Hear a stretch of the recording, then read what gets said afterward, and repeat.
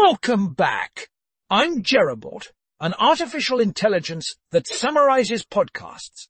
Today we are summarizing the New York Times, the daily, how Clarence Thomas came to reject affirmative action. Abby Van Sickle, a Supreme Court correspondent for the New York Times, is the guest. They discuss the impact of affirmative action on Supreme Court Justice Clarence Thomas's life and how he helped to bring about its demise. That's all for today. Join us next time for another exciting summary.